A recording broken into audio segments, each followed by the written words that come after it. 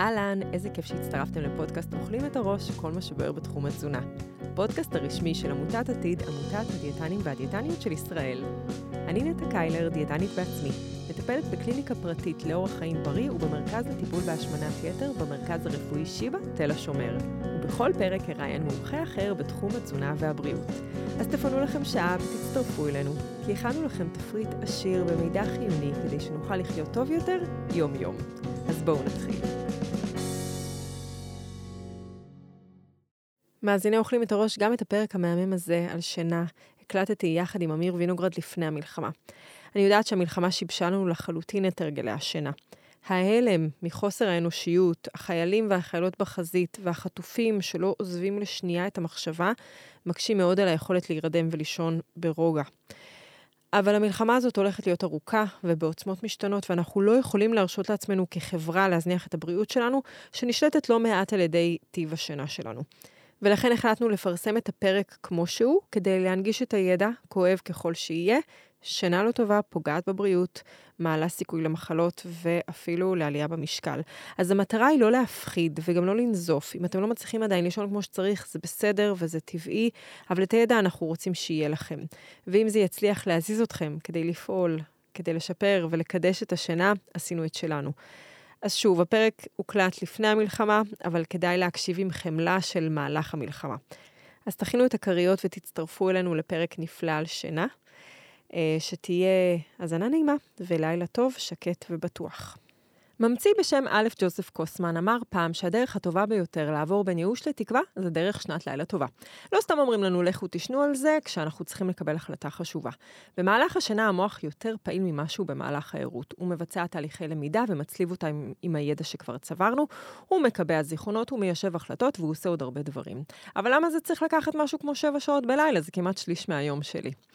פעם חשבנו שאנחנו ישנים כדי להתמודד עם עייפות, אבל היום אנחנו יודעים ששינה משפיעה על כל מערכות הגוף. שינה זו פעולה מרתקת, שעוד לא יודעים עליה הרבה, אבל מה שאנחנו כן יודעים, אנחנו רוצים שגם אתם תדעו. ובשביל זה הזמנתי לפה את אמיר וינוגרד. אמיר וינוגרד הוא דיאטן קליני, בעל תואר שני ומאסטר בבריאות הציבור. מרצה באקדמיה ודיאטן של הפועל באר שבע בכדורגל, בעל קליניקה פרטית בבאר שבע לקהל הרחב לספורטאים. היי אמיר. אהלן, מה העניינים? בסדר, איזה כיף שאתה פה. פעם האחרונה שישבנו יחד, היה במהלך התואר. עברו מאז 10 שנים, ורמת העייפות שלי לא השתנתה, אבל יש לי הרגשה שהשיחה הזאת תעשה אותי עוד יותר עייפה, וכמהה לישון. אז לפני שנתעייף ונרצה להתחבק עם הכרית שלנו וללכת לישון, תספר לי קצת על הדרך שלך. טוב, אז כמו שהתחלת להגיד, למדנו ביחד בתל חי ב-2009 עד 2012, או שנלך קצת אחורה, אולי נגיד שהגעתי בכלל למקצוע, עשיתי קורס מדריך חדר כושר לאחר הצבא, עסקתי קצת בתחום, ואז ראיתי בעצם שזה תחום שמעניין אותי, לא רק הכושר, גם התזונה. אני רואה שלאט לאט מה שקובע ומה שמשפיע ומה שגורם לתוצאות לאנשים, לשינוי שבאמת מייחלים, זה התזונה. ואז מצאתי את עצמי לאט לאט, בזמני הפנוי, פחות קורא על כושר, יותר קורא על כתבות, זה היה יותר בזמנו, כתבות על תזונה, חיפשתי קצת מאמרים על תזונה, ואז הבנתי שזה מה שאני צריך לעשות. עשיתי את התואר, ומשם התגלגלנו. כן, התגלגלנו, ושנינו התכנסנו פה היום בשביל לדבר על משהו שהוא לא תזונה פר סה, אבל הוא לגמרי קשור לאורח החיים הבריא שלנו. כשאנחנו מדברים על אורח חיים בריא, הרי אנחנו לא אומרים רק מה לאכול, אנחנו מדברים על תנועה ושינה וניהול כל הדבר הגדול הזה. אז היום אנחנו נדבר על זה. ושנייה לפני שאנחנו נתחיל, אני רוצה לבקש מהמאזינים האהובים שלנו, אם הפרק הזה תורם לכם, שתפו אותו עם עוד בן אדם אחד לפחות. אנחנו מתים להגיע לעוד אוזניים, ורק בזכותכם זה קורה. אז בעצם בני אנוש הם היצורים היחידים שמונעים מעצמם שינה, שמתעלפים מעייפות ופועלים אקטיבית כדי לא ללכת לישון. גם אני בין היצורים האלה, אבל שינה צריכה להיות בעיני האנושות כדבר הכי קדוש שיש, שתורם לבריאות לאין שיעור, ויש בעצם 2 כוחות שמביאים אותנו לישון. הראשון זה הצטברות מולקולה שקוראים לה אדנוזין, מהרגע שאנחנו מתעוררים היא מתחילה להצטבר, וכשהרמה שלה גבוהה אנחנו נתעייף ונצטרך לישון. הכוח השני זה המחזור היממתי. כיצורי יום, כשיש חושך, מופרש בגוף חומר מנמנם שקוראים לו מלטונין. אם אנחנו מסונכרנים טוב, אז שני החומרים האלה מגיעים לרמה הגבוהה שלהם יחד, ואנחנו נרדם בקלות ונשען טוב. אבל לא תמיד זה ככה, יש פעולות ביום-יום שמשפיעות בעצם על הרמות של החומרים האלה, ואנחנו ניכנס אליהם היום. אבל אחרי שהבנו מה גורם לנו להירדם, בואו נבין בעצם מה קורה כשאנחנו נרדמים. אתה יכול לספר לנו בעצם על הרכב השינה? מה קורה בעצם? ממה זה מורכב? איזה חלקים? תראי, כשאנחנו מדברים על לילה אופטימלי, אנחנו בדרך כלל מדברים על משהו כמו 7 שעות שינה, ובעצם השינה שלנו מורכבת ממחזורי שינה. לילה רגיל אמור להכיל משהו כמו 4, 5, 6 מחזורי שינה, כשכל מחזור זה בערך שעה וחצי. 90 דקות, 100, 110 דקות, ואיך מחזור שינה בעצם מחולק, זה כמו שזה נשמע, מחזור, יש לו שלבים שכשמחזור מסתיים, זה חוזר על עצמו. אז זה טיפה מורכב, אז בואו נחלק את זה שקל להבין. קודם כל אנחנו מחלקים את מחזור השינה לשניים, שני חלקים. החלק הראשון זה מה שנקרא non-REM, זאת אומרת כל מה שאינו REM, בשלב השני זה שלב ה-REM. מה זה REM? REM זה ראשי תיבות של Rapid Eye Movement. זאת אומרת, כן, ריצוד עיניים, משהו כזה. כן, תנועת עיניים מהירה. כן, תנועת עיניים, כמובן העיניים סגורות, אבל העיניים עצמן זזות במהירות, אוקיי? אז שוב, יש לנו את החלק הראשון, שזה לא השלב הזה, לא חלק הרם, והשלב השני זה שזה חלק של הריצוד של העיניים, כמו שאמרת. עכשיו בואו ניכנס לחלק הראשון. חלק הראשון מורכב מ3 חלקים, יש מקומות שמציינים 4 חלקים, אבל בואו נלך על פי רוב, ובעצם החלק הזה מחולק שוב ל3. יש לנו מה שנקרא N1, זאת אומרת non-REM 1, N2 ו-N3. אז N1 הוא בדרך כלל עניין של מספר דקות, זה שאנחנו מתחילים להיכנס לשינה, שינה מאוד קלה, אנחנו כבר לא במצב עירות מוחלט, זה כמעט עירות, אבל לא. אנחנו מדברים על משהו בין דקה, 5 דקות, 10 דקות של השלב הזה, קל מאוד להתעורר, אנחנו מתעוררים כמעט מכל דבר, אבל מה שמתחיל להתרחש פה, אנחנו מתחילים להיכנס לאט לאט לשינה. מה זה אומר?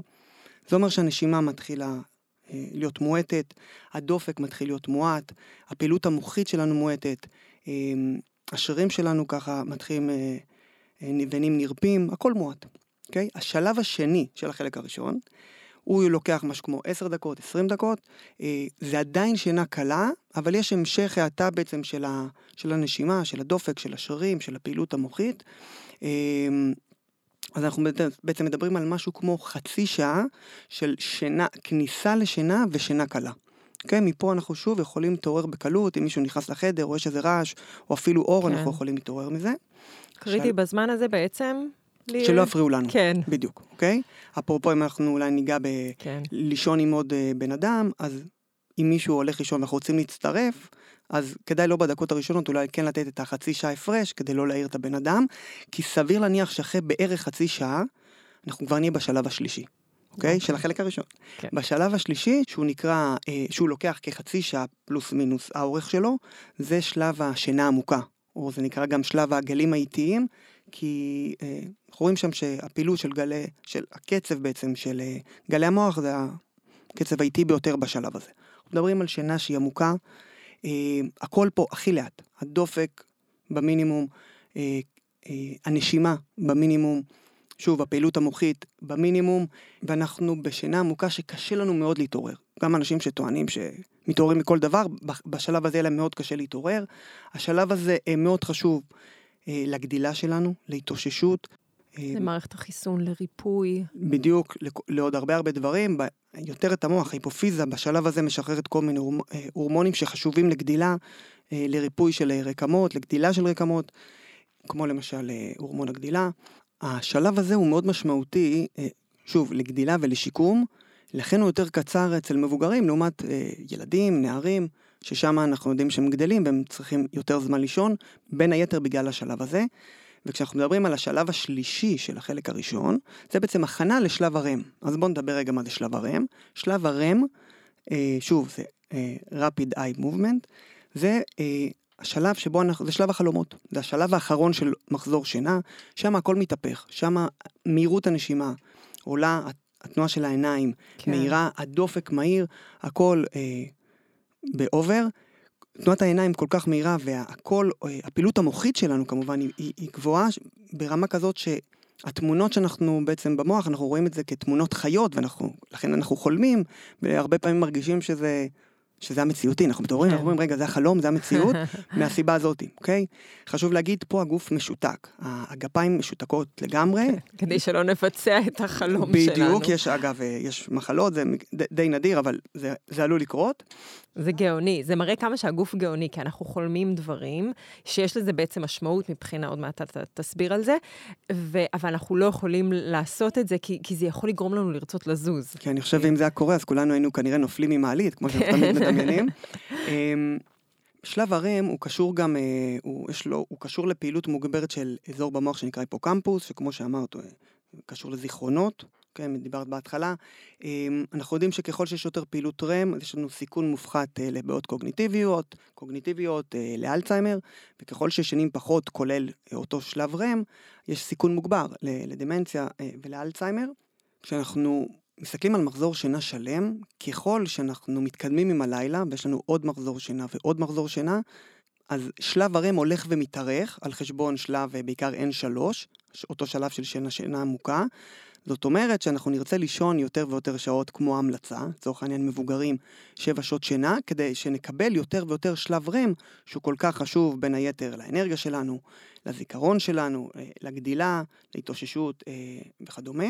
בעצם כשאנחנו מסתכלים על מחזור שינה, אז הבנו שיש את החצי שעה הראשונה בערך, שזה שלב של שינה קלה, וכל השאר בערך עוד שעה של שינה שהיא עמוקה יותר, ולכן אם אנחנו רוצים להתעורר, או כשנרצה להתעורר, כדאי להתעורר בתחילת מחזור שינה, או בערך עוד מקסימום בחצי שעה הראשונה. אפרופו, אם אנחנו אולי נדבר בהמשך על מה שנקרא על נפ, על שנת צהריים, אז לשים לב לזה, זה אחת הסיבות, אגב, שלפעמים אנחנו מתעוררים בקלות, ולפעמים אנחנו מתעוררים עם כאבי ראש ובלבול, סביר להניח שאם קמנו עצבניים, כזה נרגנים, מבולבלים, זה כי השעון המעורר או משהו העיר אותנו בשלב של השינה עמוקה, שלב N3 או שלב החלומות.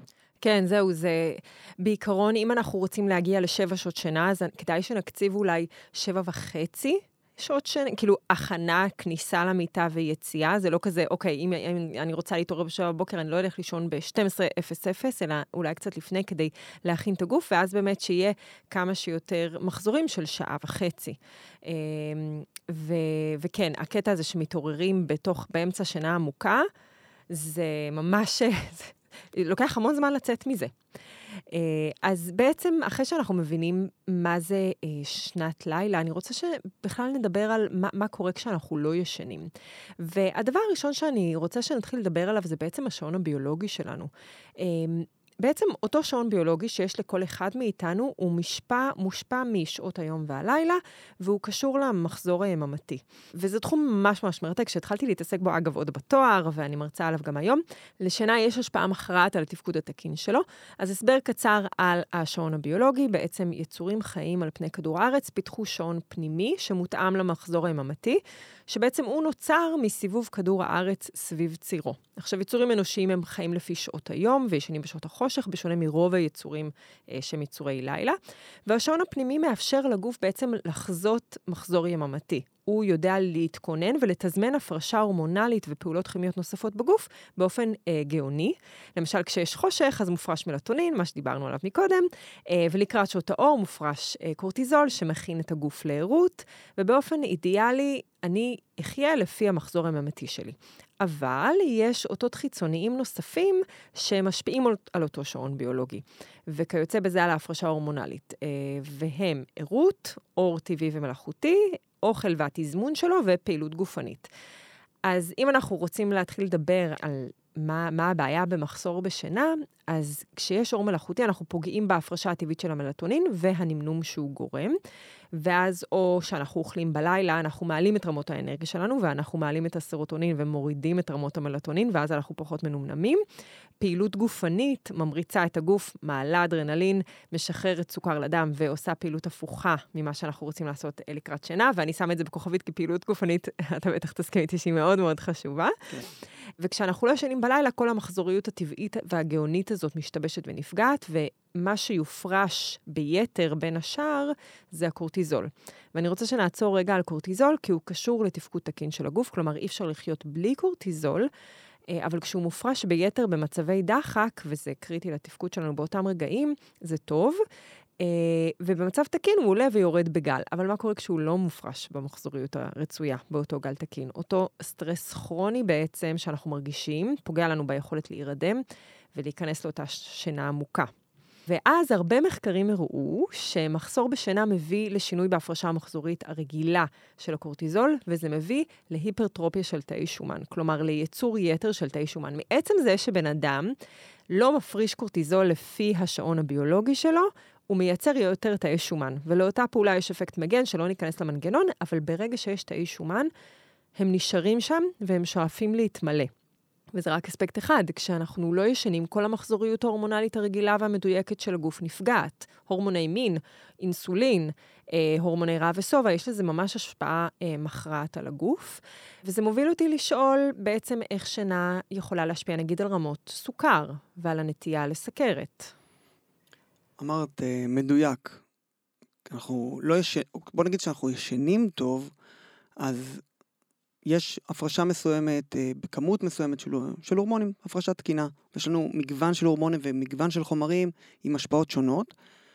התחלת ושאלת על האינסולין, על הסוכר, אז אנחנו יודעים, ואנחנו רואים את זה מלא מעט מחקרים, שמחסור בשינה בעצם פוגע במה שנקרא משק הגלוקוז והאינסולין. זאת אומרת, כשאנחנו ישנים מעט מדי, יש לנו סיכון מוגבר לפתח סוכרת מסוג 2, לפתח תנגודת לאינסולין, תלוי מחקר, אנחנו מדברים על בערך 30% סיכון מוגבר לחלות. יש מחקרים כבר, מה שנקרא, מחקרים אקוטיים, כבר ברמת הלילה אחד שישנים פחות, בוא נניח, פחות מ6 שעות אפילו, שרואים הפרעה בנושא של רמות הסוכר. יש מחקרים של 4 ימים, מחקרים של שבועיים, אבל הקשר הוא ברור, ישנים לא טוב, הגוף בין היתר כי מייצר גם בעצמו יותר סוכר, אבל מסיבות נוספות מביא לעלייה ברמות הסוכר, עלייה ברמות האינסולין, בטח אם זה משהו שקורה לאורך זמן. וזה עניין שבעצם אי אפשר לחקור שינה למשך שנה. רוב המחקרים הם או נקודתיים או על פני שבוע, גג, חודש, והאפקט המצטבר של זה, אין לי ספק שהוא רע. מה מבחינת ביצועים ספורטיביים? איך חוסר שינה, מחסור בשינה משפיע על זה? כשאנחנו לא ישנים טוב, בעצם נוצר איזשהו שינוי מבחינה הורמונלית, שהגוף הולך יותר לכיוון, נקרא לזה סביבה הורמונלית קטבולית, מפרקת, ופחות סביבה אנבולית, בונה. כן, שבעצם אם אנחנו עושים פעילות גופנית, אנחנו רוצים לבנות שריר. בדיוק. ובכלל, אנחנו רוצים להיות בתהליכים של ייצור גם של דברים, לצורך העניין נוגדנים בדם, ועוד הרבה דברים נוספים, ולבנות עצמות ורקמות והכל, ולהתאושש מפציעות ומשרפות, נניח, אם היינו בים וכו' וכו'. אז אם אנחנו לא ישנים מספיק, אנחנו לא נותנים לגוף את האופציה להיבנות, אוקיי, להשתקם. אנחנו רואים בעצם שיש לנו, כמו שאמרת, ציינת את הקורטיזול, אז יש לנו עלייה ברמות הקורטיזול, אם אנחנו לא ישנים מספיק. אגב, גם אם יש לנו יותר מדי קורטיזול, אז אנחנו לא נשן. לא נרדם. אוקיי, יהיה לנו הפרעה לאותו שלב הרם, אותו שלב של שלב החלומות, אז זה דו-כיווני. אנחנו רואים פחות הפרשה של הורמון גדילה, ה-GH, פחות הפרשה של הטסטוסטרון, שהם חשובים, שוב, לבנייה של שריר, לשיקום של השריר, ואז בעצם גם יש לנו סיכון לפציעות, סיכון מוגבר לפציעות. יש לנו, אם אנחנו מסתכלים לא רק על שריר, על נקרא לזה הרכב הגוף, מסת השריר ומסת השומן, יש לנו מחקר מאוד נחמד מ-2010, שעושה דבר מאוד פשוט, לקחו 2 קבוצות, וביקשו משתי הקבוצות האלו להיות בגירעון קלורי של 700 קלוריות מינוס, זאת אומרת, לאכול כ-700 קלוריות פחות ממה שהם מוצאים. 2 קבוצות, רק מה היה ההבדל? קבוצה אחת ביקשו מהם לישון משהו כמו 5.25 שעות, זה היה ממוצע, והקבוצה השנייה לישון כמו המלצות, יצא שהם ישנו כמעט 7.5 שעות. אוקיי? 2 הקבוצות למשך מספר שבועות ירדו את אותו כמות של משקל, 3 קילוגרם, אבל הקבוצה שישנה פחות, 5.25 שעות בערך, באופן יחסי איבדה פחות שומן ואיבדה יותר מסת גוף רזה, יותר שריר לצורך העניין, לעומת הקבוצה שישנה כמו שצריך, מעל 7 שעות, והיא באופן יחסי איבדה יותר שומן ופחות מסת שריר.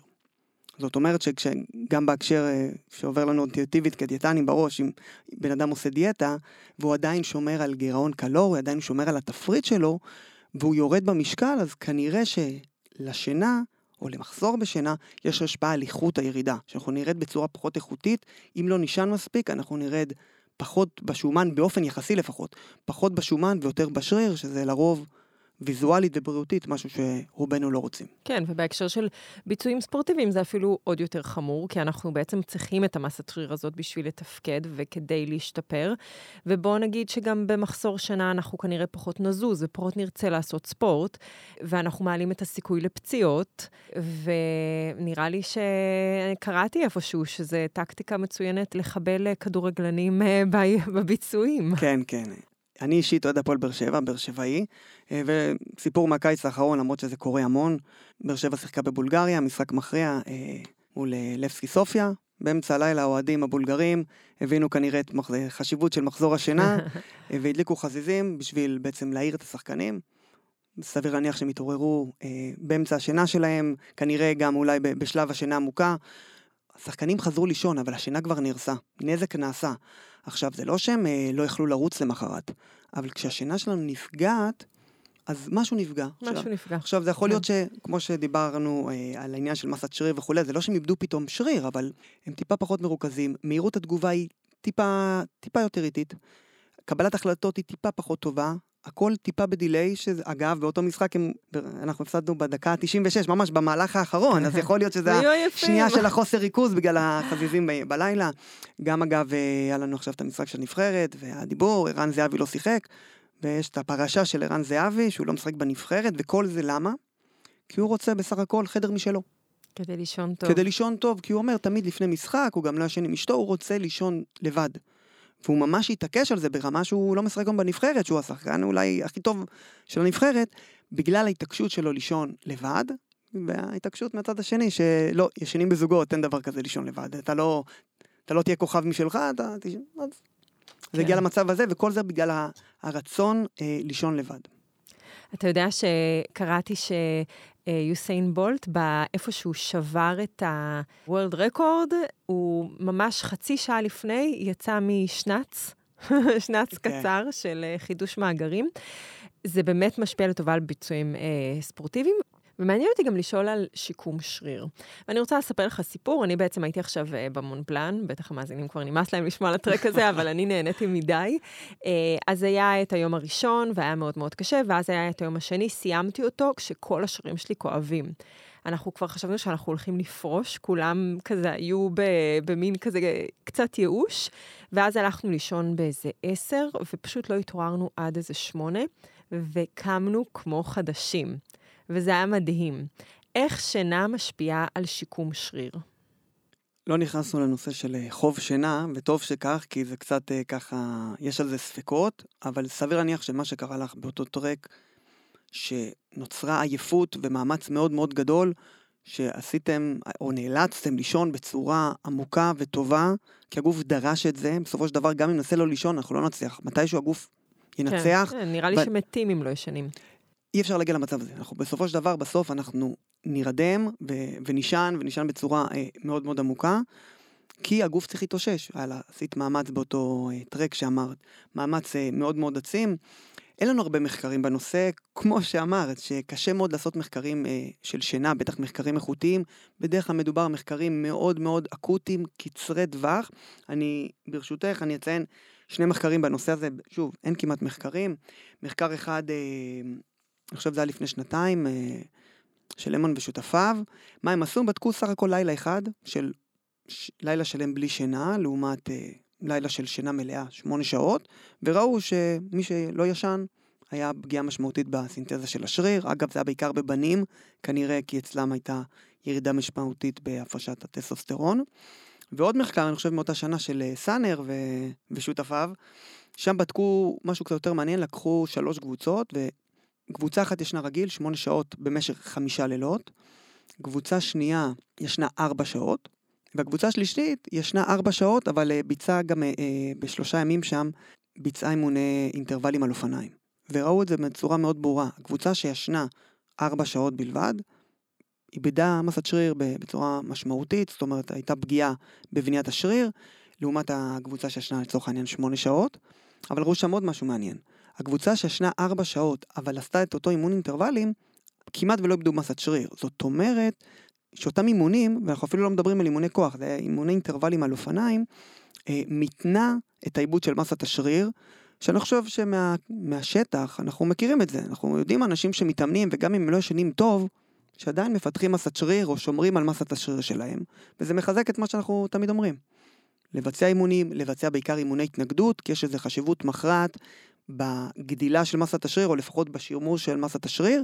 כמובן שכדאי שזה יקרה יחד עם שינה טובה ואופטימלית, אבל זה לא אומר שאם מישהו לא ישן, אז אין לו סיכוי לפתח מסת שריר, או שבוודאות השריר שלו יתפרק. כן, אבל אם בעצם אנחנו רוצים שיקום אופטימלי, כמו שאמרנו, זה קורה בשינה.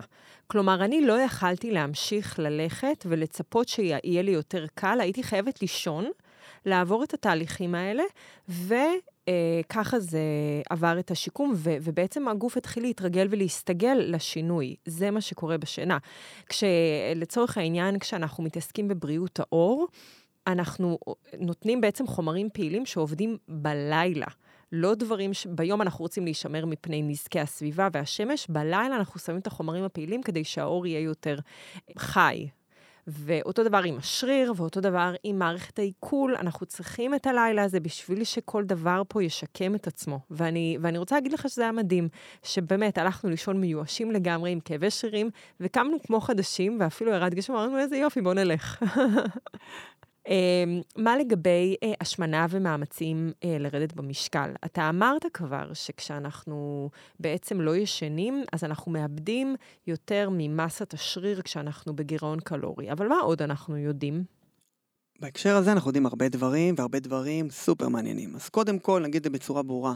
אם אנחנו לא ישנים מספיק, אנחנו צורכים יותר קלוריות, אנחנו צורכים יותר מזון. חד משמעית. חד משמעית, יש עשרות מחקרים בשנים האחרונות, בעשור האחרון, אנחנו רואים, כשישנים פחות אוכלים יותר, בעיקר אם אנחנו ישנים פחות מ5 שעות וחצי, אנחנו רואים בממוצע צריכה קלורית עודפת של משהו כמו 200, 300, 400 קלוריות ביום. בן אדם אוכל יותר, לא רק כי הוא ער יותר שעות, כי הגוף מבקש. אם את רוצה שניכנס קצת ככה להסבר, אז ניכנס לזה, אבל חד משמעית, מחסור בשינה גורם לנו להיות רעבים ולאכול יותר. כן, בטח. בוא נסביר למאזינים למה. בעצם יש פה המון כוחות. אנחנו יותר זמן ערים, אנחנו עייפים, אנחנו מחפשים אנרגיה, אבל יש גם השפעה הורמונלית על הדבר הזה, ואנשים לא מבינים שהשפעה הורמונלית זאת השפעה מאוד מאוד חזקה, שמאוד קשה להתנגד לה. קודם כל אני אוסיף למה שהתחלנו להגיד, לא רק שאנחנו אוכלים יותר, אנחנו גם סביר להניח נזוז פחות. נכון. כי אנחנו יותר עייפים, יותר עצלנים, דוחים משימות, מוותרים על אימון, וכו' וכו', גם פעולות יומיומיות, כמו לסדר, לנקות, וכדומה. וכשאנחנו מדברים על הורמונים, תמיד נשמע זה כמו זה משהו קסום כזה, או משהו הורמונלי. אז בואו באמת ניכנס לעומק, קצת לעומק ונבין. בואו ניקח מצב ראשון, מצב של שינה תקינה, ולצורך העניין בן אדם גם במשקל תקין, בריא לחלוטין. והוא אוכל ארוחה, אוקיי? מה אמור לקרות? אנחנו צופים שתהיה ירידה בהורמון בשם גרלין, הורמון הרעב, כי הוא אכל, אז הוא כבר לא רעב, ומנגד תהיה עלייה בהורמון הלפטין, שזה הורמון הסובה, כי עכשיו הגוף מוטט על סובה, אוקיי? ואם אנחנו נסתכל בהסתכלות יומית, כשאם בן אדם מקבל את כמות הקלוריות שהוא צריך, בשביל הדוגמה, בן אדם שורף 2,000 קלוריות, והוא אוכל 2,000 קלוריות. הוא מה שנקרא מאזן איזו-קלורי, שווה קלוריות. במצב כזה, הרמות של גרלין ולפטין, של הורמוני הרעב והסובה, אמורה להיות רמה תקינה, רמה מסוימת, והבן אדם אמור להיות שבע. עד לפה, במצב רגיל, כשהבן אדם ישן כמו שצריך. עכשיו בוא נראה מה קורה אם בן אדם לא ישן כמו שצריך, או מה שנקרא במחסור שינה. אוקיי? פה קורים כבר כמה דברים מעניינים. אז קודם כל, כמו שאמרנו, הגוף פשוט מבקש עוד. הגוף רוצה להתעורר, ואנחנו רואים שהדברים פה מתהפכים. אותו הורמון סובה, הורמון הלפטין, פתאום יש ירידה ממנו, ואנחנו פחות שבעים, ומנגד יש עלייה בהורמון הגרלין, הורמון הרעב. מה שמביא, בלי קשר לאכילה כרגע, עצם העובדה שאנחנו ישנים פחות, אנחנו רואים מבחינה הורמונלית שאנחנו הולכים להיות יותר רעבים. אוקיי? לכן, מי שמנסה לרדת במשקל, אם זה עם תפריט או בלי תפריט, אבל הוא מנסה לצמצם באכילה שלו על מנת לרדת במשקל, סביר להניח שהוא יחווה קושי ורעב כי הוא בתהליך של ירידה משקל, אוקיי? ואם הוא ישן טוב, זה יהיה בעצימות, בעוצמה גבוהה הרבה יותר. שממש קשה להתנגד לו. עכשיו בואו נדבר על זה במספרים. מחקרים מראים שהירידה בלפטין תהיה בערך ב-20%, שזה מטורף. והעלייה בגרלין, כלומר, אתה מקבל סתירה מצד אחד, ואז גם סתירה מהצד השני, 30% עלייה. כלומר, הורמון רעב מאוד מאוד חזק, פלוס חוסר תחושת סובה, גם כשכבר אוכלים, אז מאוד קשה לעצור. ובנוסף... בנוסף, גם בוא נציין שאם בן אדם לא ישן מספיק, סביר להניח שהוא קצת טרוד, או קצת עצבני יותר, כי הוא לא ישן, כי זה משפיע לנו גם, חוסר שינה משפיע על מצב רוח, ואז הרצון שלו אולי קצת להתנחם, ולהתעורר ולאכול עוד אוכל, כן, פשוט כי הוא עצבני ומגיע לי וכו'. אבל לא פה נגמר הסיפור, הלוואי וזה רק פה. מה שקורה שהבן אדם, כנראה ימשיך לאכול עוד אוכל, כי רובנו לא נמצאים באמת בתפריט, אנחנו פשוט מקשיבים לגוף, אז אנחנו אומרים, טוב, אם אני רעב, אני אוכל עוד, ואז הבן אדם יאכל יותר ויותר, והוא כנראה יעלה במשקל וישמין, עד שמתישהו אנחנו נראה באמת איזון של אותם הורמוני רעב וסובה, אותו גרלין ואותו לפטין, אבל גם פה זה לא נגמר. למה? כי אנחנו בעצם רואים במחקרים, שלמרות השינויים בהורמוני הרעב והסובה, ולמרות שהבן אדם אוכל יותר ממה שהוא היה צריך, כי הגוף ביקש, הוא אכל יותר, עדיין הבן אדם ממשיך לאכול עוד.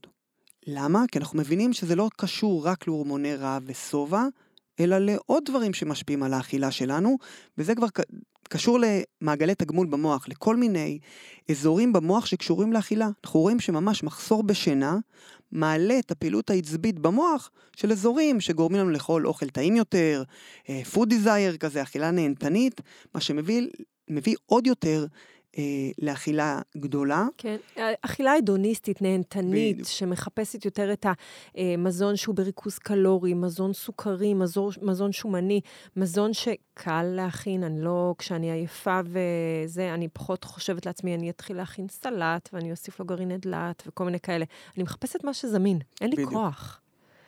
בנוסף לזה, יש את מתיו ווקר, שהוא חוקר מדעי המוח, שהוא מצא שבחוסר שינה, האזורים של הקורטקס הפרונטלי, כלומר, האזורים של הבחירה, של קבלת החלטות, של הוויסות, מתפקדים פחות טוב. וגם אם אני יודעת בתיאוריה, שכשאני עייפה, יש לי יותר קושי לקבל החלטות, עדיין, באותו רגע, יהיה לי עדיין קשה לבצע את הדבר הזה. וכמו שאמרת, במחזור שינה אנחנו יותר יושבניים, ואין לנו כוח להיות פעילים, ואני אומרת, אנחנו הרי כל החיים שלנו, אנחנו מתעסקים בדיאטות, והרצון הזה לנסות לשלוט ברעב, לכו לישון. אנחנו עושים כל כך הרבה דברים, פשוט לכו לישון. אתם עייפים בלילה, למה אתם ממשיכים לראות טלוויזיה? למה אתם עם הטלפון? תחבו ותלכו לישון. זה יהיה פשוט מדהים לראות כמה שאחרי זה אנחנו קמים, אנחנו יותר שבעים, אנחנו יותר רגועים, כל הדבר הזה עובד יותר טוב. ואני חושבת שכאילו לא מעריכים את זה מספיק. תראי, זה שילוב של לא מעריכים את זה מספיק, ושילוב של, רגע, פומו. כן, וזה שילוב גם של, אוקיי, רגע, זה משהו שקשה לעשות. נכון. בן אדם יבוא ושאל, תגיד, אמיר או נטע, מה את אומרת על התוסף הזה?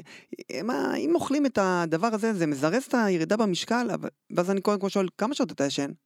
מה? מה זה קשור? כי אנשים חושבים ירידה במשקל זה כאילו, או איזה אבקה מסוימת, או איזה תוסף מסוים, או אולי לעשות אירובי, אבל רגע, יש דברים מאוד מאוד בסיסיים, לפני שרצים לאיזה תוסף, בדיוק כמו מה שאנחנו מדברים עליו עכשיו, הנושא של פשוט לישון, שזה חשיבות מכרעת.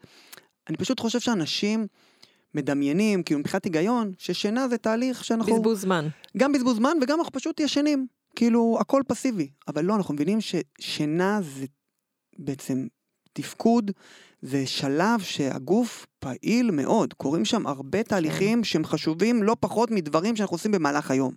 זה באמת בן אדם שמרגיש כל הזמן רעב, לכו לישון. פשוט לכו לישון, תראו איך אתם מצליחים להשתלט על התחושה הלא נעימה הזאת, של החיפוש המתמשך, האינסופי, של מזון, מתוק, לכו לישון. בואו נעבור לזיכרון וקשב וריכוז ומוח. ולפני שנה התראיינתי לפודקאסט שמיועד לרופאים ורופאות על הרגלי אורח חיים בריא, ובעריכה הורידו את החלק שדיברנו על האחריות של המנהלי בתי חולים, כדי לא לעצבן אף אחד, ופה זה הפודקאסט שלי, ולא הורידו את זה בעריכה. אז מה התפקיד של מנהלי בתי חולים ומנהלי מחלקות, ומה הם צריכים לעשות כדי שהצוות שלהם ישנו ינוחו ויוכלו. ומי שבוחר הרי בסוף לעבוד בבתי חולים, זה גם ככה אנשי נשמה, ובית חולים זה דבר שמציל חיים. אז בוא בעצם נדבר על למה שינה מפריעה לקשב, לריכוז, לקבלת החלטות וביצוע הוראות. אז התייחסנו לזה מקודם, ככה נגעת בזה. מחסור שינה פוגע גם בזיכרון, הוא גורם לנו לחשיבה איטית, לאי דיוק בביצוע של משימות מסוימות, כמובן בקבלת החלטות, גורם לנו לטעות יותר, להיות מבולבלים, גם לצערנו לעשות תאונות דרכים, 20% מהתאונות דרכים זה בגלל עייפות, שלרוב זה בגלל חוסר שינה. בהקשר הזה אני גם אגיד שאחת הבעיות, לא רק חלילה אצל רופאים, אבל בכלל כשאנחנו מדברים על חוסר שינה, זאת אותה מחשבה אצל אנשים, שזה בסדר, התרגלתי. אני ישן 5 שעות, אני כבר סבבה עם זה, אני לא מבין מה אתה רוצה, מה את רוצה, כן, 5 שעות ואני מתפקד, ואני כמו שור ואני מתאמן, והכל כרגיל. אז גם אם התרגלנו למשהו, זה המקום להגיד שזה לא בסדר. עדיין נזק נעשה מאחורי הקלעים, ויש לנו מחקרים גם שמראים שאנשים ששנים מעט, הם לא תמיד שמים לב בעצם שיש להם ירידה בתפקוד שלהם, ובקבלת החלטות שלהם, ונזק יכול לעשות כלפי עצמם, ובטח אנחנו מדברים למשל על רופאים או אחיות, כן. כלפי או האנשים. כל מי שמחליט, יש כאלה שעובדים באמת, עובדים במשמרות לילה, ואז באמת השנה נפגעת, אין מה לעשות. יש לנו יכולת קצת להשפיע על הדבר הזה. כן, יש הנחיות של איך לסנכרן מחדש את הרגלי השינה ואת השעון הביולוגי, אבל אנשים לפעמים גם לא ישנים, כמו שאמרתי, מבחירה. כן. אחת ההמלצות כשאנחנו מסיימים משמרת לילה, זה ללכת לישון כמה שיותר מהר. והרבה פעמים אנשים... לא להיחשף לשמש. לא להיחשף לשמש, בדיוק, והרבה פעמים אנשים כבר אומרים לעצמם, טוב, אני כבר חזרתי ממשמרת ב-7-8, אני כבר אקח את הילדים לגן או לבית הספר, ופתאום הולכים לישון רק ב-12 בצהריים או משהו כזה, אז כדאי מאוד, איך שמסתיימת המשמרת, ישר ללכת לישון. ושאלת על קשב וריכוז, אז בוא נגיד את זה בצורה די ברורה, מחסור שינה מחמיר סימפטומים של הפרעות קשב וריכוז, שינה מספקת מורידה סימפטומים של הפרעות קשב, זאת אומרת, בצורך העניין באנשים או בילדים שיש להם הפרעות קשב וריכוז, אבל אנחנו גם רואים ממחקרים שמחסור בשינה בילדות המוקדמת, בגילאים קטנים, זה גורם סיכון להתפתחות בגילאים מאוחרים יותר, בגילאי נערים ומאוחר יותר, של הפרעות קשב וריכוז. עד כדי כך, עכשיו, כשאנחנו מדברים על הפרעות קשב, יש לנו זה, קל לזה משולש, שהוא ככה... משולש מרושע כזה שמעצים את עצמו. אנחנו מדברים על הפרעות קשב ריכוז, עודף משקל ובעיות שינה. אנחנו רואים ילדים עם הפרעות קשב וריכוז, שגם לרוב, לא לרוב, חלק גדול מהם נמצאים עם עודף משקל, לעומת ילדים בלי הפרעות קשב, ועודף משקל יכול לגרום גם לבעיות שינה, וגם להרבה ילדים עם הפרעות קשב יש בעיות של שינה, ובעיות שינה בעצמן גורמות לעודף משקל, ושוב, להתפתחות של הפרעות קשב. כן, ואז אין איך לצאת מזה. או לישון פשוט. אחת הדרכים זה לישון, כי השינה גם מורידה, מפחיתה סימפטומים, וגם גורמת לנו לאכול פחות, ואז אולי להיות במשקל תקין, ואז... זה נכון, ואני רוצה גם להגיד שבמהלך השינה יש תהליך שקוראים לו ניקוי גלימפטי, והוא בעצם מסלק מטאבוליטים שמצטברים במהלך העירות. אותו אחד מהם זה בטא אמילואיד, שהוא, ההצטברות שלו מביאה לסכנה לאלצהיימר, לדמנציה. בעצם מבחינת היכולת שלנו לשמור על המוח, אז שינה מאפשרת לכל המוח להתארגן מחדש ולפנות את כל הדברים שאנחנו כבר לא רוצים ממנו. מבחינת מצב רוח, אנחנו רואים שיש ירידה באמפתיה, בסבלנות. וכמו שאמרת, אנשים פשוט מקבלים את זה שהם מתרגלים ואני בסדר, והם לא מבינים שבצד השני של שנת לילה טובה, יש גרסה טובה יותר של עצמם. כן. יש בן אדם שהוא יותר פתוח ויותר סבלני ויותר, ולומד יותר טוב וסקרן יותר, ואני יודעת שאחרי שנת לילה לא טובה, הכל יראה קשה. ואני אדע להתייחס לזה אחרי שנת לילה טובה, והכל יראה יותר טוב. בואו נדבר על כל מה שקשור למחלות, תפקודי לב וסרטן. מה קורה למערכת החיסון וואו, זה נושא סופר מעניין. אנחנו ניכנס אליו בזהירות. כן. אבל אנחנו נצלח את זה, אוקיי? בואו נגיד ככה, קודם כל ככותרת, כי אנחנו מחפשים כותרות, אז אנחנו נגיד שמחסור בשינה מחליש את מערכת החיסון, מעלה את הלקטיות שלנו בגוף, וגורם למגוון מאוד גדול של מחלות. אוקיי? זאת אומרת, מי שרוצה להיות יותר בריא, כן, צריך לישון כמו שצריך, אוקיי? עכשיו, בואו ננסה להסביר מה קורה ואיך זה קורה.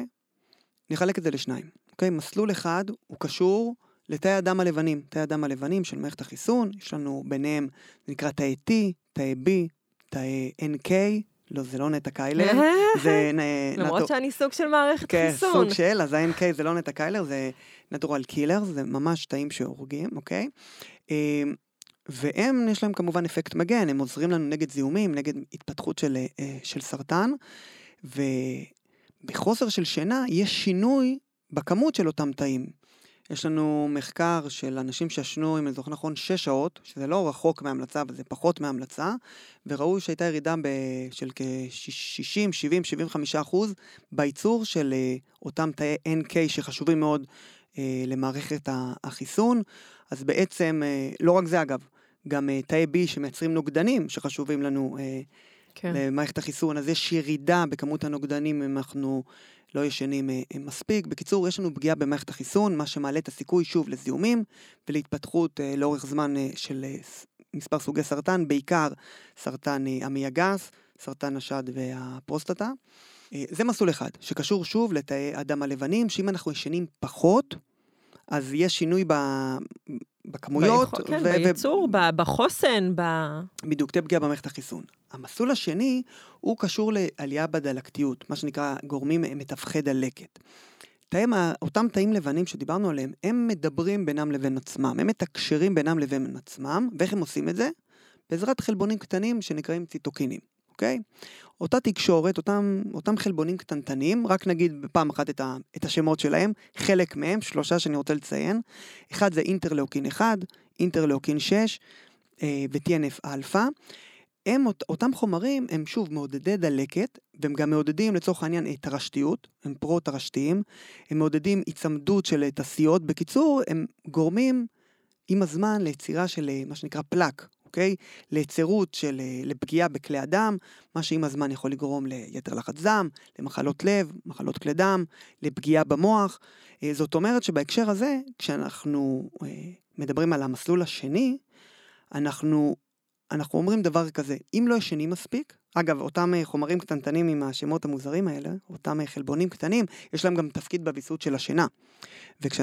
ורואים במחקרים שמחסור בשינה, כשבן אדם לא ישן מספיק, יש רמות יותר גבוהות של אותם חומרים, שמעלים דלקתיות ובעצם פוגעים לנו בכלי הדם ובמוח. אז בואו נגיד במילים פשוטות, בן אדם שלא ישן מספיק, תהיה לו רמה גבוהה יותר של דלקתיות בגוף, אוקיי?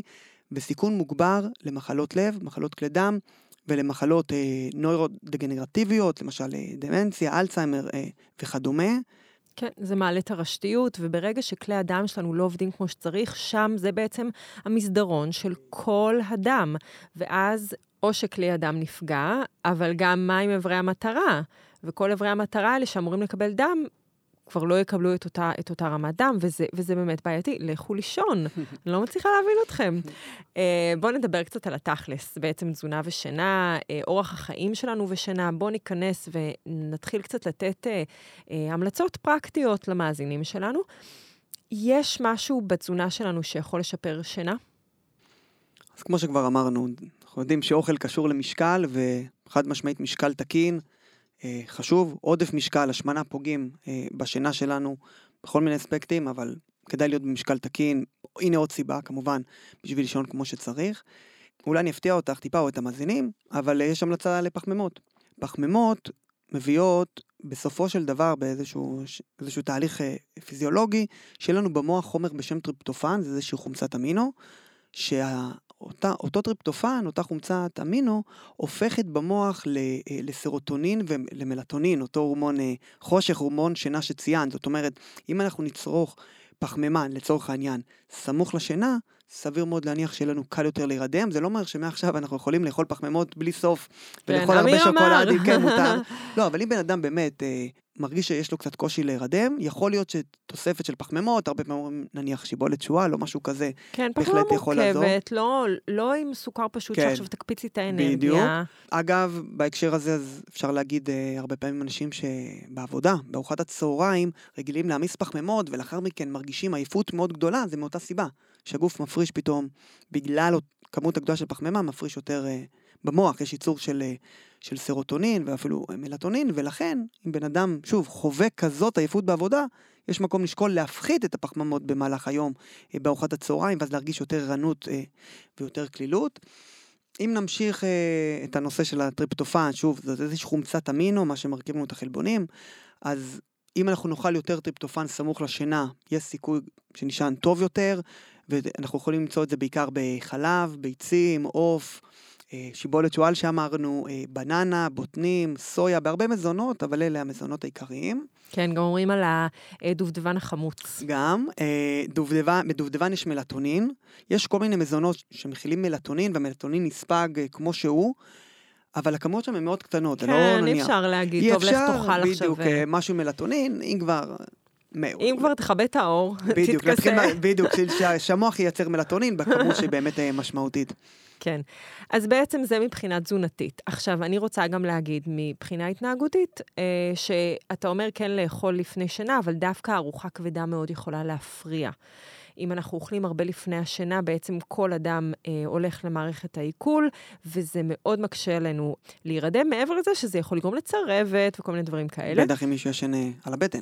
כן, וגם צריך להגיד שמבחינת רעב, קשה להירדם. עכשיו, אני לא מדברת על רעב בקטנה כזה של צחצח שיניים וזה עובר, אלא אני מדברת על רעב אמיתי.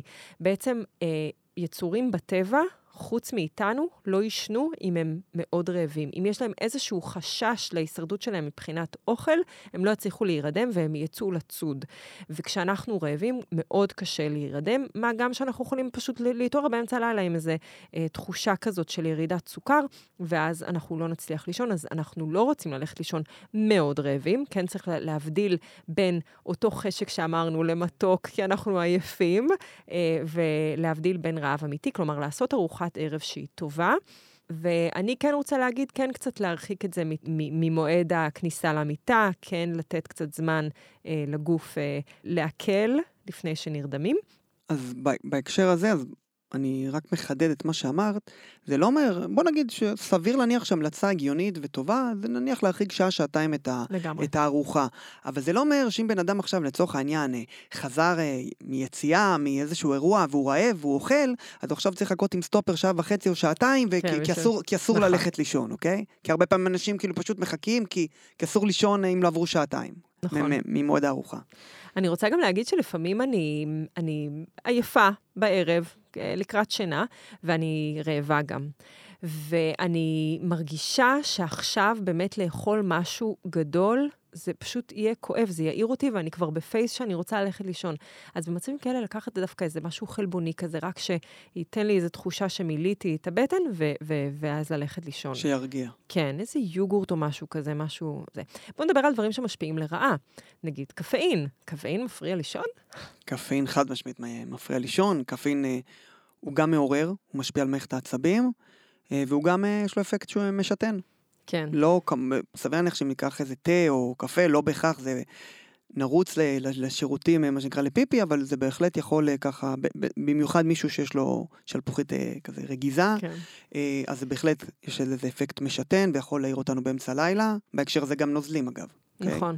ואותו קפאין בעצם, פתחתי את הפרק עם זה שיש לנו חומר שקוראים לו אדנוזין, אז מה שקפאין עושה, זה מונע את ההצטברות של האדנוזין, ואז זה בעצם מאיר אותנו, ויש לי מטופל שישן ממש רע, וכשהוא מתעורר בלילה הוא ממש במצוקה, ואז הוא מחפש נחמה ואוכל, ואז אני הבנתי שאיתו אני צריכה לעבוד על איכות השינה. לא מעניין אותי כל כך מה הוא אוכל, אני רק רוצה שהוא יישן טוב, אם הוא יישן טוב, הוא יהיה הרבה יותר רגוע. והתנהל תזונתית הרבה יותר טוב.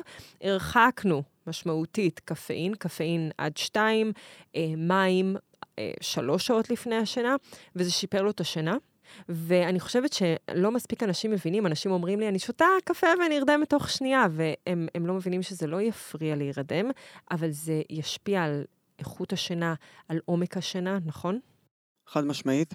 אגב, כשאנחנו מדברים על שנת צהריים, על שנץ, כן, או נאפ, אנחנו מדברים בדרך כלל על פאוור נאפ, איזשהו, זאת ההמלצה, איזושהי שינה קצרצרה, משהו כמו 20-30 דקות, זאת ההמלצה, כדי לא להיכנס לאותה שינה עמוקה, כי אז יהיה לנו קשה מאוד להתעורר, ובחלק מהמקומות, ממליצים לצרוך קפאין ממש סמוך לאותו שנץ. קפה ולישון. קפה ולישון, ככה זה נשמע, כן, לא בלילה, כן? כן, בשנץ.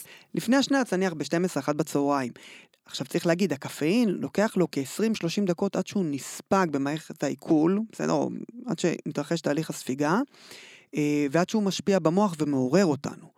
זאת אומרת שמפה מגיעה המלצה. תשתה את הקפה, או תצרוך את הקפאין, תלך לישון, תשים שעון מעורר נניח ל-20-30 דקות, ואז אנחנו מרוויחים פה שני דברים. אחד, לא נכנסנו לשינה עמוקה, כי זה רק 20-30 דקות של שינה ככה שאתנו מצברים, וגם אחרי 20-30 דקות, הקפאין יתחיל להשפיע, ויהיה לנו קל יותר לקום, להתעורר מאותה תנומה קצרצרה, בלי כאבי ראש, בלי בלבול, בלי עצבים, כמו שהרבה פעמים קורה כשאנחנו עושים את אותה תנומה קצרה, וזה אגב הוכחה, בהקשר למה שאמרת, לאותם אנשים שאומרים, אין לי בעיה עם קפה, אני יכול לקחת שוט כפול, אספרסו כפול ולהירדם. אז זה שמצליחים להירדם זה עניין אחד, זה שאיכות השינה לא נפגעת זה עניין אחר. ואגב, יכול להיות שהבן אדם אפילו לא מתעורר, לא לשירותים, והוא מבחינתו ישן רגיל, אבל האיכות שינה נפגעה, והוא לא יקום ערני, כמו אם הוא לא היה שותה את הקפה למשל. מה לגבי האלכוהול? האלכוהול זה גם, אני חושב שזה יפתיע, כי הרבה פעמים אומרים, קשה להירדם, תיקחו אולי איזה כוס יין, גם יש בזה פוליפנולים, וזה בריא, נוגדי חמצון. אלכוהול בהחלט יכול לעזור להירדם, אבל שם זה נגמר. האלכוהול פוגע בשינה, פוגע בעיקר בשנת הרם, אותה שינה של החלומות שאמרנו, הוא גורם לנו להתעורר תוך כדי, הוא אגב יכול גם לשחרר, יש לו אפקט מרפא שרירים, גם בגרון, ואז יכול לגרום להפרעות שינה, אפילו להחמיר נחירות למי שיש, לגרום לדום נשימה בשינה. אנחנו יודעים גם שאלכוהול הוא משתן, הוא יכול לגרום חם לנו, גורם לנו להזיע, וכשאנחנו חם לנו קשה מאוד להירדם או לישון. יש לאלכוהול גם השפעה על השעון הביולוגי שציינת. בקיצור, כן, כדאי להרחיק את האלכוהול מהשינה, גם כוס יין לא הייתי ממליץ. הוא כאילו מטשטש ומרגיע, אבל הוא הורס לנו את השינה. בדיוק. אז זה כאילו מתעתע, כי אנשים אומרים, אוקיי, אבל אני מרגיש רגוע יותר אחרי זה, אבל אתה לא תישן טוב. בואו נדבר קצת על הרגלים כלליים, שקשורים בעצם לשינה יותר טובה. והדבר הראשון שאני רוצה להגיד זה שכמו כל דבר, ההרגל ללכת לישון באותה שעה, ולהשתדל להתעורר באותה שעה הוא מאוד מאוד חשוב. אגב, שעון ביולוגי. שהגוף יודע שיש לו לוז קבוע, הוא הרבה יותר רגוע. אם אני אגיד לך עכשיו, לא יודעת אם תהיה לך יום ארוחת ערב, כבר עכשיו אתה תיכנס לסטרס. וכשאנחנו לא יודעים מתי אנחנו הולכים לישון, או שכל פעם זה באיזשהו זמן אחר, זה קצת מבלבל את הגוף ומכניס אותו לסיטואציה שהוא לא יודע איך לטפל את הדבר הזה. ולכן כדאי ליצור הרגל מאוד קבוע, של שעה יחסית קבועה, שמתחילים להמם את האורות, ומתחילים לעשות טקס שינה. ומתחילים להתארגן לכל הדבר הזה. אז זה דבר שהוא מאוד חשוב. חדר חשוך כמובן, מאוברר. בלי פלאפונים. בלי פלאפונים. בוא נדבר על מסכים. אז גם במסכים של פלאפון, גם של מחשב, גם טלוויזיה, נורות אפילו, אוקיי? יש לנו מה שנקרא אור כחול שמופרש מהם, ואותו אור כחול פוגע לנו באיכות השינה. בואו שנייה ננסה להסביר למה. בעין שלנו יש לנו חיישנים, רצפטורים כאלו, קולטניים, שקולטים את האור, גם אם העיניים שלנו סגורות, ובעצם כשיש אור, אותם חיישנים מעבירים מסר בתוך המוח, לבעלותת האצטרובל, להפריש או לא להפריש מלטונין. ככל שיהיה לנו יותר אור, סביר להניח שתהיה לנו פחות הפרשה של מלטונין. ככל שיהיה לנו יותר חושך מוחלט, תהיה לנו אורה דרך העין, בעצם דרך הרשתית, כן? דרך אותם קולטנים, להפריש יותר מלטונין, שזה הורמון השינה, הורמון החושך, והשינה שלנו תהיה עמוקה. וזה משפיע גם בזמן השינה, שכדאי שיהיה חושך מוחלט, אגב, שהתריסים כדאי שיהיו סגורים, גם אם ב5 בבוקר התריס, החלון פתוח, והשמש נכנסת, וזה לא מהיר אותנו. אבל העין מרגישה את זה, והאיכות של השינה נפגעת. יש לנו גם קולטני אור באור שלנו. בדידוק, וזה לא רק בזמן השינה, זה גם לפני השינה. כדאי כמה שיותר, זה ישמע עכשיו אנשים יגחכו, להכי כמה שיותר לפחות שעה, אם אפשר, אז כדאי שעתיים, כמה שיותר פלאפונים ומחשבים וטלוויזיות. יש שם כל מיני, נקרא לזה טריקים קטנים, כמו תאורת לילה במחשב, כן. וגם בפלאפונים, להוריד כזה מסך צהוב, להוריד את האור צהוב כזה, להוריד את הבהירות, כדי שזה יפריע כמה שפחות לאותה הפרשה של מלטונין. סמוך לשינה ובמהלך השינה. חברה שלי הורידה אפליקציה שמ-8 בערב הפלאפון שלה הופך לשחור לבן, כדי שזה יהיה פחות אטרקטיבי להיות איתו. כן. וצריך גם להגיד שזה לא מומלץ ישר לפתוח את הטלפון על הבוקר, כלומר גם לתת לכל האיזון ההורמונלי הזה להסתדר מעצמו. צריך להגיד שמבחינת הטמפרטורה, כדאי שהחדר יהיה קצת קריר, ועשו מחקר נורא יפה כזה ששלטו בטמפרטורה באופן מושלם בכל סנטימטר וסנטימטר, וראו שההירדמות הכי טובה זה שכשהגפיים חמימות, ואז הליבה מורידה טמפרטורה. וכשאנחנו מחממים את הגפיים, דואגים שלידיים יהיה חם ולרגליים יהיה חם, אז הדם זורם לשם, ואז הליבה מורידה קצת את הטמפרטורה, ואנחנו נישן יותר טוב. תראי, כל החיים שלי אני רגיל כזה להוציא את כף הרגל מהסדין, עכשיו אתה אומר שזה צריך להיות לא, הפוך. הסדין רק על כף הרגל. גם בחורף? סתם, אתה לא. אז כן, בעיקרון אנחנו רוצים דווקא שיהיה יותר קריר ולא יותר חמים, ואני רוצה גם להגיד שלפעמים שנת הלילה שלנו תלויה גם ביום של לפני. אז אם נגיד היום אני כבר רוצה ללכת לישון טוב, או גם מחר רוצה ללכת לישון טוב, אז כדאי שכשאני קמה בבוקר להסתנכרן עם השמש, לצאת לשטיפת שמש, ללכת במהלך היום ולקבל את זה גם כמה פעמים במהלך היום, זה גם הזדמנות מצוינת קצת להכניס צעדים לקופה וקצת לזוז, למתוח שרירים. ואם אפשר, אני יודעת שזה לא תמיד אפשר, גם לצאת בזמן שקיעה. עכשיו, בשעון קיץ כמעט כולם יכולים, בשעון חורף זה קצת יותר בעייתי, כי זה ב4, אבל אני ממש ממליצה לצאת בזמן שקיעה, כי זה בעצם מסנכן אותנו. הגוף יודע ורואה מה השעון הפריפריאלי מקבל את המידע הזה ומשתמש בו. מה לגבי אימונים?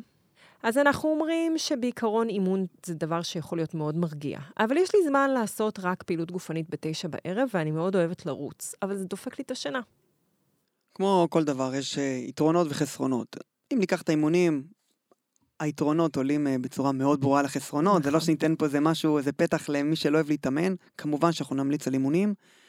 אימונים חד משמעית משפרים את השינה, אוקיי? גורמים להירדם בקלות יותר, לפחות התעוררויות במהלך הלילה, לשינה עמוקה יותר, הגוף גם צריך להתאושש מהאימונים, אבל, צריך להגיד את זה, בעיקר למתאמנים מתחילים שלא רגילים, ובטח מדברים על אימונים שמעצימים, אז התגובה של הגוף לוקחת יותר זמן להירגע מהאימון, זאת אומרת, אם אנחנו מדברים על מתאמן חדש, שעושה עכשיו אימון מאוד מאוד עצים, שיותר אדרנלין והדופק מאוד גבוה, ייקח יותר זמן לדופק לרדת, ולטמפרטורת הגוף, מה שציינת, ייקח יותר זמן לרדת, ואז במקרים האלה, אם אפשר, כדאי להרחיק את האימון מהשינה, מדברים על 2-3 לפחות, אלה סוגיה מעניינת, זאת אומרת, רגע, זה או לוותר על האימון, ולישון סבבה, או להתאמן, אבל לוותר על האימון. אז רגע, אנחנו בבעיה.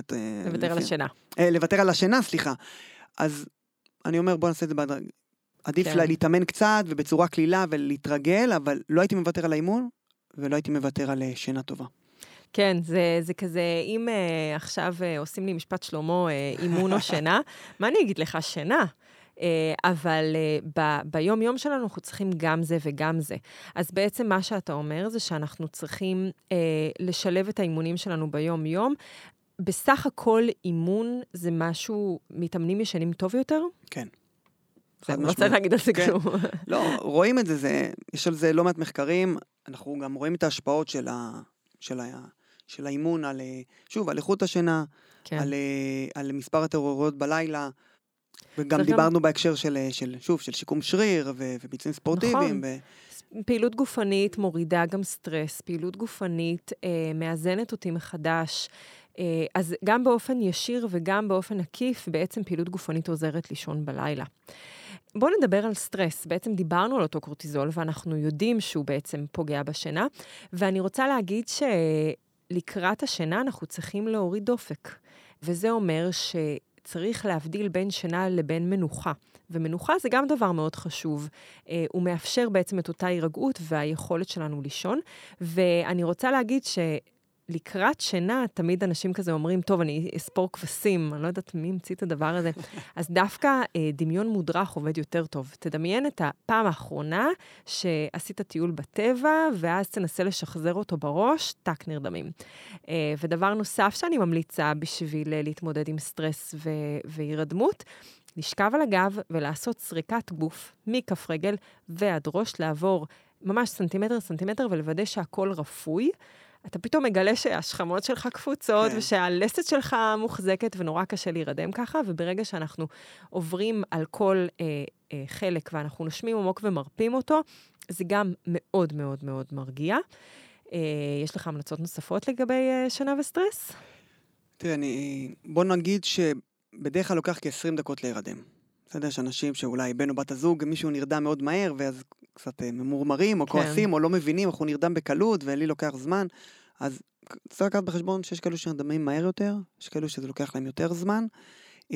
אבל כן, אם נניח עוברות 20 דקות, 30 דקות, ולא נרדמים, לא להמשיך להתעקש, להישאר במיטה, לעזוב את החדר, ללכת נניח לסלון או למקום אחר, פחות כדאי מטבח, אוקיי? אבל ללכת למקום אחר, לחכות ככה שהעייפות תגיע, ואז לחזור מיד למיטה.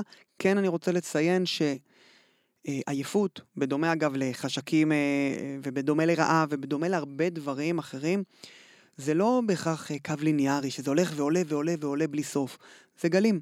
נכון. זאת אומרת, גם בהקשר של עייפות, אנחנו מכירים את זה אולי מהצבא, משמירות בלילה וכו', שאנחנו מרגישים שיא עייפות, ואופה זה עבר, ואנחנו ערנים לעוד כמה שעות, ואז עוד הפעם מגיעה עייפות, אז צריך לקחת את זה בחשבון. את שואלת על עוד טיפ, אז אולי, הייתי אומר, להשתדל לעשות את הדברים הכי חשובים לנו למחרת, כשאנחנו ערניים. מה הכוונה? לא לחכות למצב שהנה מגיעה עייפות, ואז להתחיל לארגן כריך למחר, רגע, נכון שיט, אוי, לא הוצאתי את הכביסה. ועוד מייל אחד. ובדיוק, ועוד מייל אחד, ורק לוודא ששמתי שעון מעורר, ולצחצח שיניים, ואז כבר עברה עייפות, ואז אנחנו יושבים מתוסכלים. אז את כל הדברים האלו, כשאנחנו ערניים, אז במקום להיות ערניים לפרק בטלוויזיה, בוא נעשה רגע את הדברים שאנחנו חייבים, כי על פרק בטלוויזיה, אם נהיה הוגנים, אפשר לוותר. אבל כנראה שאולי להכין את האוכל, או לצחצח שיניים, או להוציא את הכביסה, אנחנו לא נוותר על זה.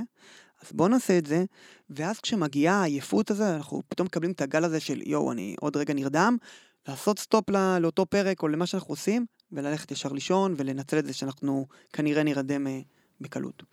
זה בעיקרון, אני חושבת שזה שריר שצריך כל הזמן לעבוד עליו, שאני כבר נכנסת בדלת הביתה, ואני כבר ישר מתחילה לעשות כל הדברים שאני חייבת לעשות.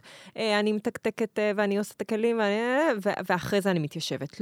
לא ההפך, כי once התיישבתי, הרבה יותר קשה לקום. ועוד דבר שאני רוצה להגיד, זה שחדר השינה מיועד לשינה, ולדברים, יחסי אישות נקרא לזה. לא לשום דבר מעבר, לא אוכלים במיטה, לא אפשר לקרוא במיטה, אבל לא שום דבר נוסף. כלומר, באמת להשאיר את המקום הזה להתניה של נכנסת למיטה, זה מה שקורה. אבל מה לגבי אישון? כי הרבה פעמים אנשים חושבים שאישון מאוד מרגיע אותם, וגם לפעמים אנשים לא מצליחים להירדם, ואז הולכים לעשן. אישון פוגע בשינה? כן, חד משמעית פוגע בשינה. יש הרבה פעמים התניות והרגלים, שאם אני לא אעשן, אני לא ארדם, כמו שדיברנו נניח על יין ודברים אחרים, אבל גם אם זה יכול להרגיע ולגרום לבן אדם להיכנס כזה לאולי לימוד שינה, גם אם זה קורה, זה חד משמעית לא מומלץ ככלל, אוקיי? אנחנו יודעים ששינה קשורה להמון המון המון המון מחלות, אבל גם האישון פוגע בשינה, באיכות השינה.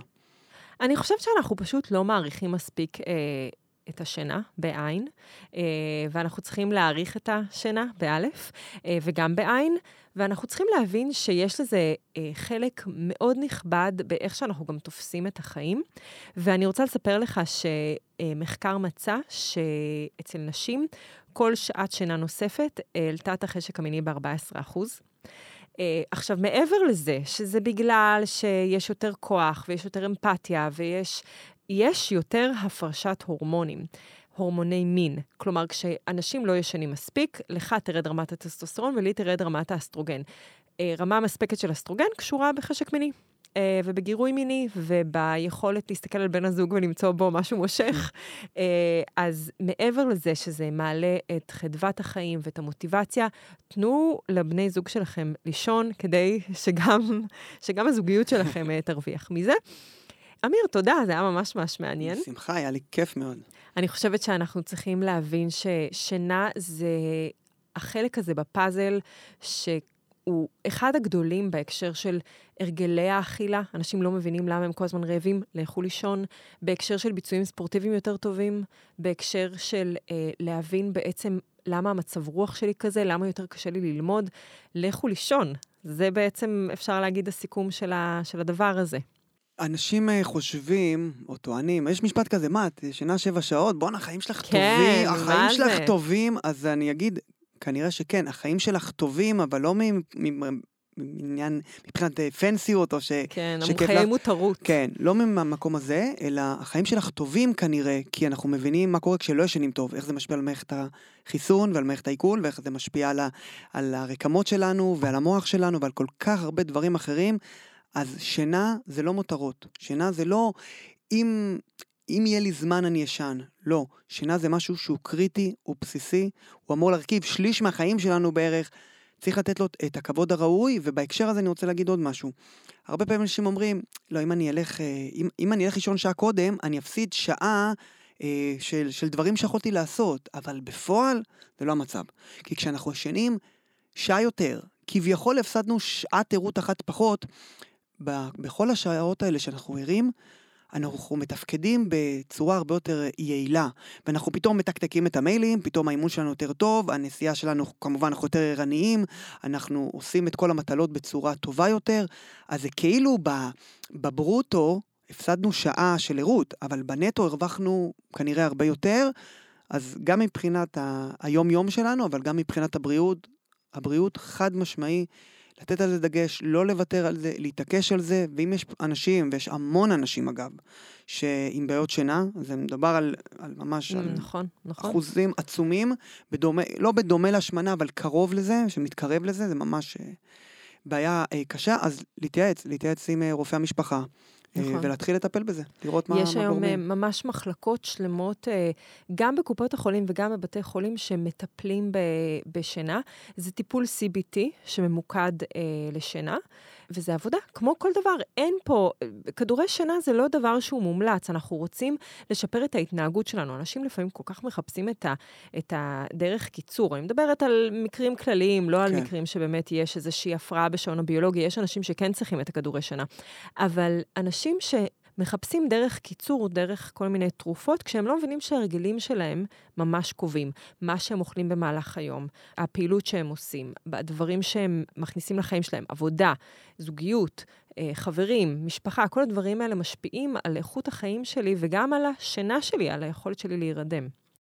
בהקשר הזה, תראי, אם דיברת על העניין אולי של כדורי שינה וכו', שוב, אני קורא לאנשים לטפל בזה ולא לוותר על זה, ויכול להיות שזה מוזנח ולא מטופל כראוי, כי האנשים אומרים, טוב, זה לא בשליטה שלי. לצורך העניין, להחליט אם אני אוכל קצת פחות, או מוותר קצת על מתוק, הבן אדם יגיד, אוקיי, זה תלוי בי, אני אלך לדיאטנית, או אני אתפוס את עצמי בידיים. ללכת לאימון, זה תלוי בי, אני אפנה זמן, אני אכניס ליומן, אני אלך למאמנת אישית, וכו', אני ארשם לחוג. אבל בנושא של שינה, כאילו, טוב, אם אני קם בלילה, פעם אחת או פעמיים או 3, או אם אני לא ישן מספיק, או אני לא ישן טוב, זה לא בשליטה שלי. כן, זה לא בשליטה שלי, אין מה לעשות. יהיה בסדר, התרגלתי. אז יש מה לעשות, קודם כל, לשים לב מתי אנחנו חייבים לקום, ומשם לנסות לגזור אחורה מבוגרים 7 שעות שינה, לשים לב קודם כל לכמות של השעות, אחר מכן לשים לב לכל מה שדיברנו על מבחינת איכות השינה, היגיינת שינה, ואם אנחנו עושים את כל זה ועדיין השינה לא מספיק טובה, לדבר עם רופא משפחה, אולי ישלח למעבדת שינה, אבל לבדוק את זה, לבדוק לעומק את הנושא. חד משמעית. אז שוב תודה, וככה לקראת סיום, דיברנו על המון דברים. אם יש דבר אחד שהיית רוצה שהמאזינים שלנו ייקחו מהשיחה הזאת, מה היית רוצה שזה יהיה? אני אף פעם לא אגיד דבר אחד. אבל אין לנו זמן. אז תראה, אז אני אגיד ככה, אי אפשר להפריד את הפעילות גופנית מהתזונה, ואני חושב שאי אפשר להפריד גם את השינה מהפעילות הגופנית והתזונה, אז אני אגיד משפט על כל אחד מהם. פעילות גופנית, טיפ שלי, אם יש פעילות שאנחנו יכולים לעשות לא בישיבה, עדיף לא לעשות אותה בישיבה. אנחנו יכולים רגע להיות באפליקציה, לדבר בטלפון, לתלות גביסה, לקפל גביסה, אוקיי? עדיף לעשות זה בעמידה ולא נניח כשאנחנו חושבים על הספה. כל הזדמנות שיש לנו לשבת, לנצל את זה, אוקיי? כי היושבנות פשוט הורגת, אוקיי? בהקשר של תזונה אפשר לתת אינסוף טיפים, ואני בטוח אני יודע שבמלא פודקאסטים נתנו מלא טיפים, אבל לזכור שעם כל הקושי, וזה קשה מאוד היום לרדת במשקל, עם כל הפיתויים שיש, לזכור שזה תלוי בנו, ולנסות להגיע למצב שאנחנו שולטים באוכל, ולא שהאוכל שולט בנו, זה מאוד קשה, אבל אני נותן מילה של אופטימיות, זה לגמרי אפשרי. ונסיים עם השינה, שזה הנושא שלנו. יש משפט שאומר, נסו לא להישאר ערים לדברים שלא הייתם קמים יותר מוקדם עבורם. אוקיי? למשל, אם עכשיו ב-12 בלילה יש עוד רבע שעה לפרק, אז אני כבר אשאר את הרבע שעה הזאת, נכון? כאילו, למרות שזה ייקח לי רבע שעה. בלילה אני אומר, בסדר, נו, יהיה טוב מחר, נסתדר. אבל בבוקר אנחנו מצטערים על הרבע שעה הזאת, אנחנו רוצים את הנודניק עוד רבע שעה. אז נשאלת השאלה, האם הייתי מוכן לקום רבע שעה קודם, בשביל לראות את הסוף של הפרק? חד משמעית לא, נכון? אז למה שנשאר רבע שעה נוספת ערים, אוקיי? לגוף זה לא משנה אם הורדנו רבע שעה כי הלכנו לישון מאוחר יותר, או כי קמנו רבע שעה מוקדם יותר. שורה תחתונה, החסרנו מהגוף, אז אם זה לא דברים דחופים, נשתדל להשאיר את זה למחרת. כן, וזה באמת ויתור, כי זה לקום מהספה. וזה קשה, זה דבר שהוא באמת קשה. ליבי יוצא גם אל עצמי כשזה קורה לי בלילה, ופשוט, אתה יודע, למשוך באמברקס, לקום וללכת להתארגן, ללכת לישון. תודה, שוב ממש ממש תודה, ותודה לכל המאזינים. אנחנו הולכים לסיים פה, לקחת את הכריות ואת הפוך, ולהוציא את הרגל מהפוך וללכת לישון. אז תודה שהייתם איתנו, תשתפו את הפרק, תשלחו לנו שאלות אם יש לכם, ונשתמע בפרק הבא אחרי שתשנו. לרשימת דיאטנים מורשים מטעם משרד הבריאות, אנחנו ממליצים לחפש בגוגל דיאטנים בעלי תעודת מקצוע, וחשוב להגיד שהמידע בפודקאסט הוא כללי ואינו מחליף ייעוץ רפואי.